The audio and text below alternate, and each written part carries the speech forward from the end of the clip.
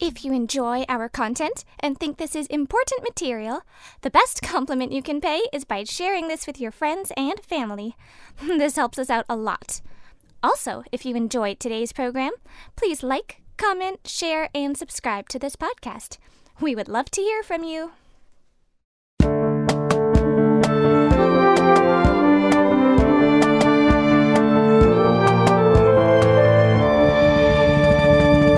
The Truth in My Days podcast is sponsored by the Truth in My Days ministry.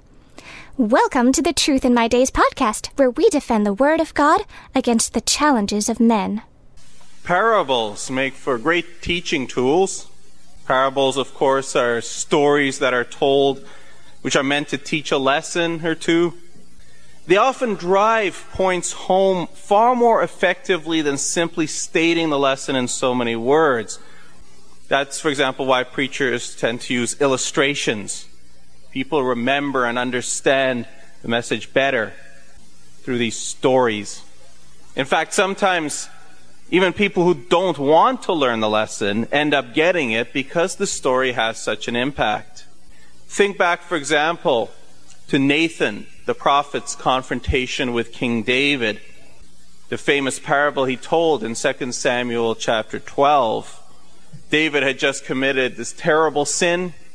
He had committed adultery with a neighbor's wife, Bathsheba, and then orchestrated the death of her husband to cover his tracks. He seems to have succeeded pretty well in covering things up. He's gotten away with it. He's managed somehow to just push it to the back of his mind. He's not even thinking about it. And along comes Nathan the prophet, and he tells David this story. He tells him about a certain poor man who had one precious little lamb that he just loved. And there was a rich man who had all these oodles of flocks. And a traveler comes to visit the rich man.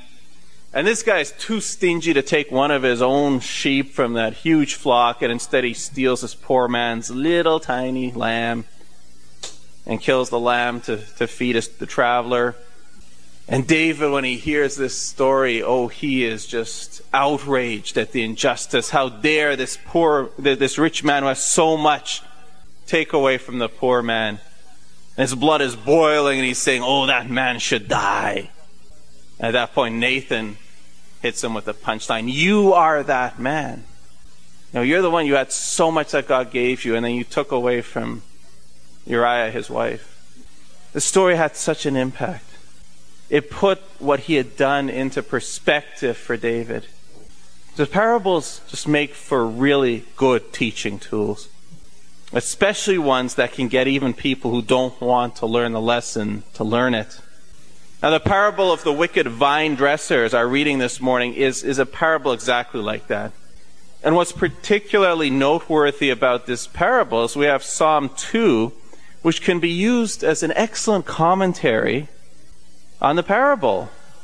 And furthermore, there is in this parable a second very important lesson that is often overlooked.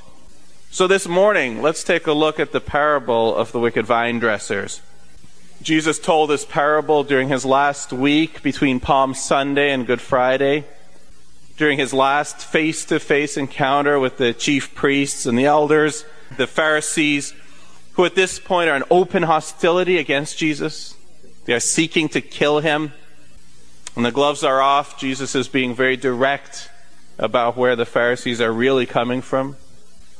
The parable starts at verse 33. You've got a landowner, and the landowner creates a vineyard, and he leases it out to vine dressers. We notice that's the landowner who makes the vineyard. It's a nice place. It's got everything that's needed. We're told he leases it out to vine dressers. So we don't lose sight of the fact that it is still owned by the landowner. It is his. And so in verse 34, when he requires fruit from the vine dressers, we understand, of course, and the hearers understand that the vine dressers should do exactly that. They should give the landowner what he is entitled to. The owner sends servants. He's presumably not expecting any trouble. He expects that these vine dressers will say, no problem, sure, here's what you are entitled to. But instead, we're surprised because these vine dressers refuse. They refuse to give the owner what he's entitled to. In fact, they react with violence against his servant, beating them, killing them, and so on. The hearers, like David, are probably struck with the injustice of the situation. They understand that the owner is certainly within his rights to require this fruit. And how dare these people respond that way? How dare they refuse, let alone perpetrate violence upon the servants? But the owner in the parable is shockingly patient. After this response to his servants, he simply sends more servants, trying to persuade the people to give what they owe. All that happens is the same thing. They beat the servants, they kill the servants, they don't listen. And finally, the owner then sends his son. And there's something almost plaintive in his statement. They will respect my son. So whatever they've done to my servants, surely they will at least respect my son. They can't be that evil, can they? Well, they can. With what we call malice aforethought, complete intentionality. Oh, here's the son. If we kill him, we get the vineyard. Complete intentionality, they kill the son and throw him out. By now, the hearers must be fully enraged. How dare they do that? How dare these people kill the son? And Jesus asks, what do you think? When the owner of the vineyard comes, what will he do to those vine dressers? And the hearers give the right answer. They said to him, he will destroy those wicked men miserably and lease his vineyard to other vine dressers who will render to him the fruits in their seasons. And in so doing, Jesus' hearers condemn themselves, just as David did when Nathan came to him. Because Jesus then hits them with the punchline in verse 43. Therefore I say to you, the kingdom of God will be taken from you and given to a nation bearing the fruits of it. And then they finally get it. In verse 45. Now the chief priests and Pharisees heard his parables. They perceived that he was speaking of them. Duh. We wonder how they missed it. I mean, the meaning is pretty obvious. The owner represents God. The vineyard is the land of Israel. The wicked vine dressers are the people of Israel, or at least the faithless ones. And God has been patient to them down through history, calling them, sending servants to them, sending prophets to them, Moses, Isaiah, Jeremiah, and so on, calling them to repent, calling them to give God what they owe him. And all along, all they have done is continue to ignore God's servants, to disobey him, to rebel, to beat his servants, to kill some of them. And through it all, God continued to be patient. Oh, how patient. As they mocked him, spat in his face, killed his prophets. And now he is sending his son. He is sending his son, Jesus. Surely they will respect God's son. But no, they won't even listen to God's own son. As Jesus points out in verse 42, the stone which the builders rejected has become the chief cornerstone. This was the Lord's doing, and it is marvelous in our eyes. He's quoting this from Psalm 118, verses 22 to 23. In Psalm 118, the psalmist speaks as the godly man surrounded by ungodly foes who are seeking to destroy him. But the godly one continues to trust in God and so gains victory over these foes. And then he says that line, the stone which the builders rejected has become the chief cornerstone. This was the Lord's doing, and it is marvelous in our eyes. The psalmist is likening himself to a stone that is being rejected by these ungodly, but championed by God himself, selected by God himself. And by quoting this psalm, Jesus is saying that here too the ungodly are rejecting the very one that God is championing. The ungodly nation is rejecting Jesus, but God has made him the chief cornerstone of the new covenant, the new people of God. Then Jesus announces God's judgment. The vineyard will be taken away and given to another nation, one that will actually respond to God and give God what he is entitled to.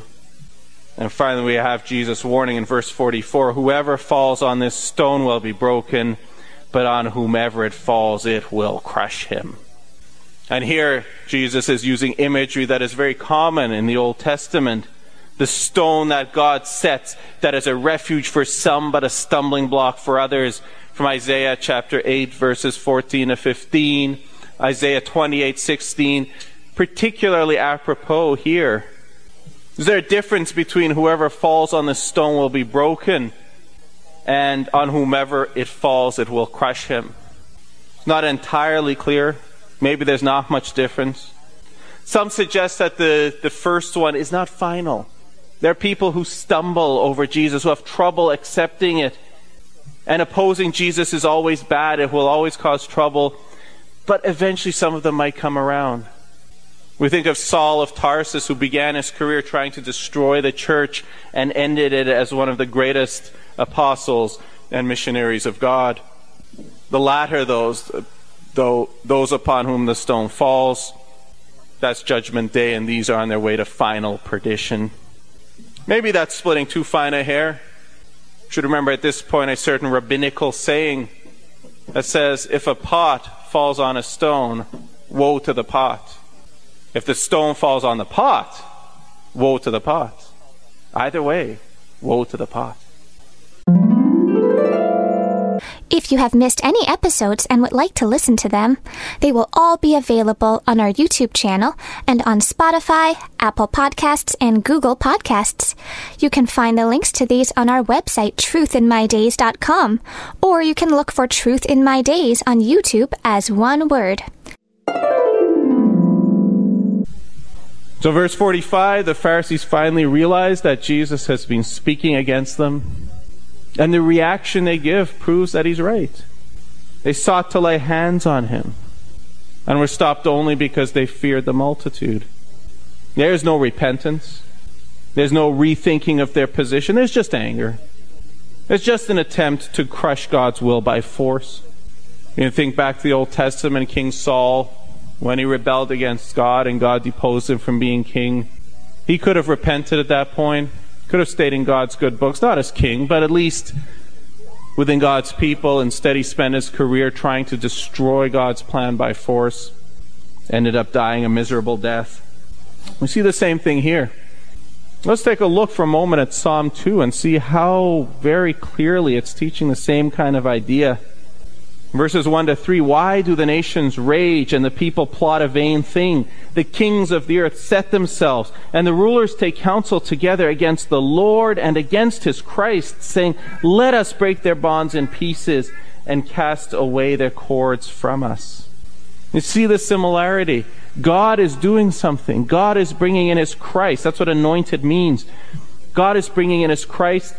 And the people, the leaders, they're raging against it. They're trying to sidetrack it. They don't want to go with God's plan. Let's break God's cords. As if somehow God's will is binding us and we'll be free if we get rid of it. Which is the whole root and core of sin. But just as God has made Jesus the chief cornerstone, regardless of what the ungodly want or think, we look at verses 4 to 6. He who sits in the heavens shall laugh. The Lord shall hold them in derision. Then he shall speak to them in his wrath and distress them in his deep displeasure. Yet I have set my king on my holy hill of Zion. That cornerstone has been laid, and it doesn't matter who opposes it or how. God's plan will not be thwarted. They cannot frustrate his plan. Jesus is on the throne. He is the cornerstone, period. Verse 9, you shall break them with a rod of iron. You shall dash them to pieces like a potter's vessel. The same warning of judgment to those who oppose God's plan as the stone that will crush them. So, the basic meaning of the parable is pretty straightforward. There's an oracle of judgment against unbelieving Israel. They've had their chance. They rejected the prophets, and now they're rejecting the Christ, Jesus. Now judgment will fall. I don't think it's stretching the point too far to say this can also be applied to people in general. We can see the vineyard as the entire world and the vine dressers as the people of the world. And the first thing to notice here is that we are living in God's world. It is not ours. Psalm 24, verse 1. Psalm 50, verse 12. We didn't make this world. He did. Psalm 119, verse 90. Psalm 121, verse 2. Psalm 124, verse 8. And he upholds the world that we live in. He's the one who keeps it going, not us. Hebrews 1:3. It's his world. And it's a good place, as all those things needed to make a vineyard function are provided by the owner of the vineyard. And the same thing, everything that's needed, everything that we need to give God what is owed has been provided to us in this good world. Romans 1:18-21, Romans 10:17-18, John 1:9, Titus 2:11. Isn't it strange? When we consider the situation of these vine dressers in the vineyard, we understand, we agree that the owner has a right to demand certain returns from the vine dressers. But somehow living in God's world, we don't make that same connection. Somehow we don't think we owe anything to God. Too often we complain that it's not reasonable that God should require us to have faith. How dare he judge those who don't believe in Jesus, as if everyone has some kind of right to go to heaven. This is God's world. Heaven is God's throne. No one has a right to live in it. The homeowner has the right to set the admission requirements. Why do we see that so readily with the vineyard owner, but somehow we miss the point when it comes to God? Psalm 2 is not just about faithless Jews, it's about faithless everyone. The nations, the Gentiles. We don't have to look far to see our society rushing pell-mell in the same direction. Let's throw out God. Let's get rid of his standards. They're cords binding us. Let's throw out God and his standards, and then we'll be free. And God is holding them in derision every bit as much as the faithless Jews. So there's the parable. Its immediate application to the faithless Jews confronting Jesus about 2,000 years ago, and its wider application to us. And, oh yes, there's verse 46, the last verse. The Pharisees and the leaders, they're so enraged. They want to take Jesus out now, but they can't. Verse 46, when they sought to lay hands on him, they feared the multitudes because they took him for a prophet. Looks almost like just an addendum to the story, a final wrap-up. But I consider it one of the most ironic lines in the entire Bible. It's a line that shows that these multitudes, the ones who are preventing the Pharisees from killing Jesus, these multitudes don't really get it any better than the Pharisees do. The multitudes took him for a prophet.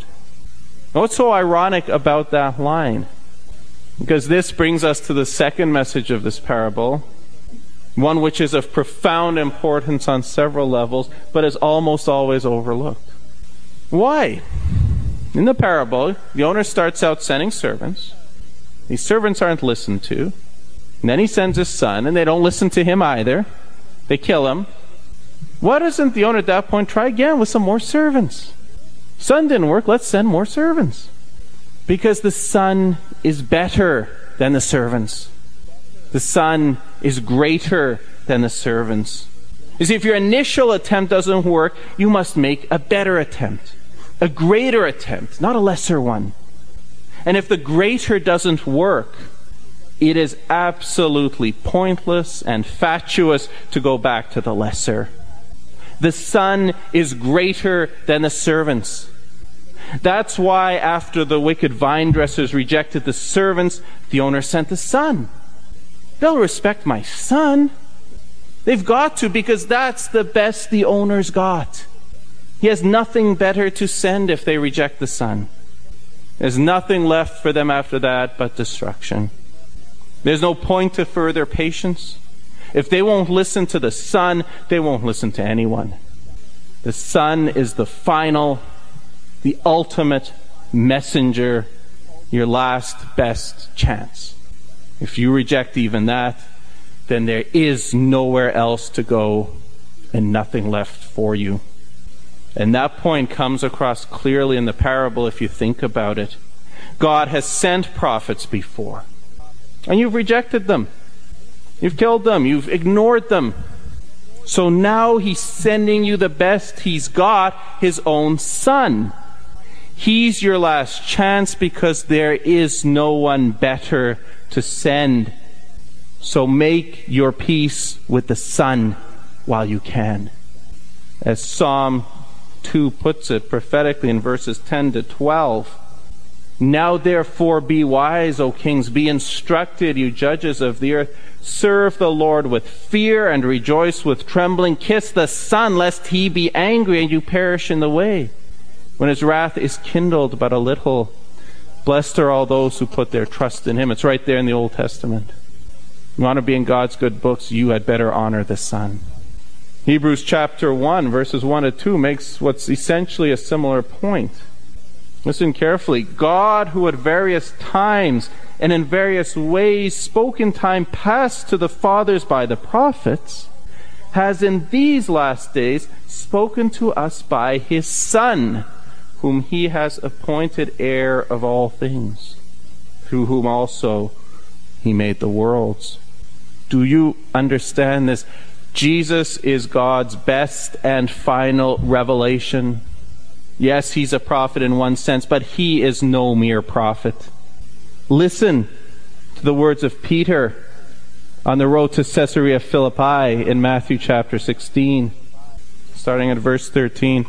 When Jesus came into the region of Caesarea Philippi, he asked his disciples, saying, "Who do men say that I, the Son of Man, am?" So they said, "Some say John the Baptist, some Elijah, and others Jeremiah or one of the prophets."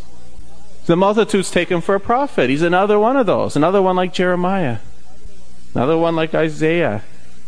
Not even close. He said to them, "But who do you say that I am?" Simon Peter answered and said, "You are the Christ, the Son of the living God." The Son of the living God. He is not a prophet. He is the Son of the living God. Jesus is God the Son. John chapter 1, verses 1 and 14. In the beginning was the Word, and the Word was with God, and the Word was God. And the Word became flesh and dwelt among us, and we beheld his glory, the glory as of the only begotten of the Father. He is fully man and yet fully God.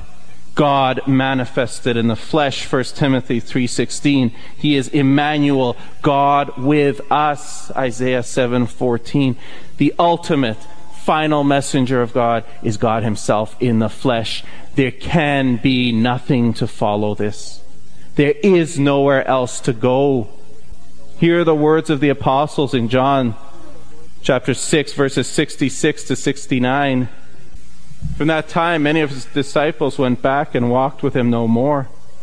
Then Jesus said to the 12, "Do you also want to go away?" But Simon Peter answered him, "Lord, to whom shall we go? You have the words of eternal life. Also we have come to believe and know that you are the Christ, the Son of the living God." So Jesus, having come, we must realize this is God's final word. Take it or leave it. But if you leave it, he will not send you more prophets. He's not going to send you more servants. He has ascended to the right hand of God the Father and sent us God the Holy Spirit as the Parakletos, the Comforter, to be with us until he himself, Jesus, will return. And there will be no one else. God will not go back to sending prophets if his Son is rejected. There would be no point. Which means everyone else who comes after is a fake, a fraud, phony. Friday night we talked about Joel's Witness, the Watchtower, which claims to be the prophet bringing God's true message back to the world. And we talked about how bogus their claim is. We talked about the false prophecies they've issued in the past, how they changed the Bible to make it fit what they wanted to say, which are all important points. But as we've seen, Jesus is God's final revelation. No other prophets are coming. And if nothing else, this blows out the Watchtower claim. They condemn themselves as false. That camel driver in Arabia 600 years after Jesus saying, "Oh, I'm bringing God's real message. I'm bringing God's final message." Nuh-uh. No, he's not. There are no prophets coming after Jesus. Joseph Smith, founder of Mormonism, "Oh, I'm the prophet that God sent at the end time to restore the true church." Sun Myung Moon, "Jesus didn't finish the job. I'm coming to finish it." No. The Son is the final revelation of God. Take it or leave it. Nobody else is coming. Nobody after him is true. That is the message for the whole world. There is nowhere else you can go. But if you're inclined to reject it, remember that part about the stone. Don't get stoned by Jesus. You want Jesus to be your rock of salvation, not the rock you can't crawl out from under. Thank you for listening to the Truth in My Days podcast with John Torse. If you like our content, please share this information with family and friends. It helps us a lot. We also would love to hear from you. You can reach us on Facebook, Instagram, and YouTube by searching Truth in My Days as one word again. Truth in My Days as one word. No spaces in between. Or reach us by email at info@truthinmydays.com. You may also visit our website for more comprehensive material and to learn more about our ministry. Our website is truthinmydays.com. Thank you.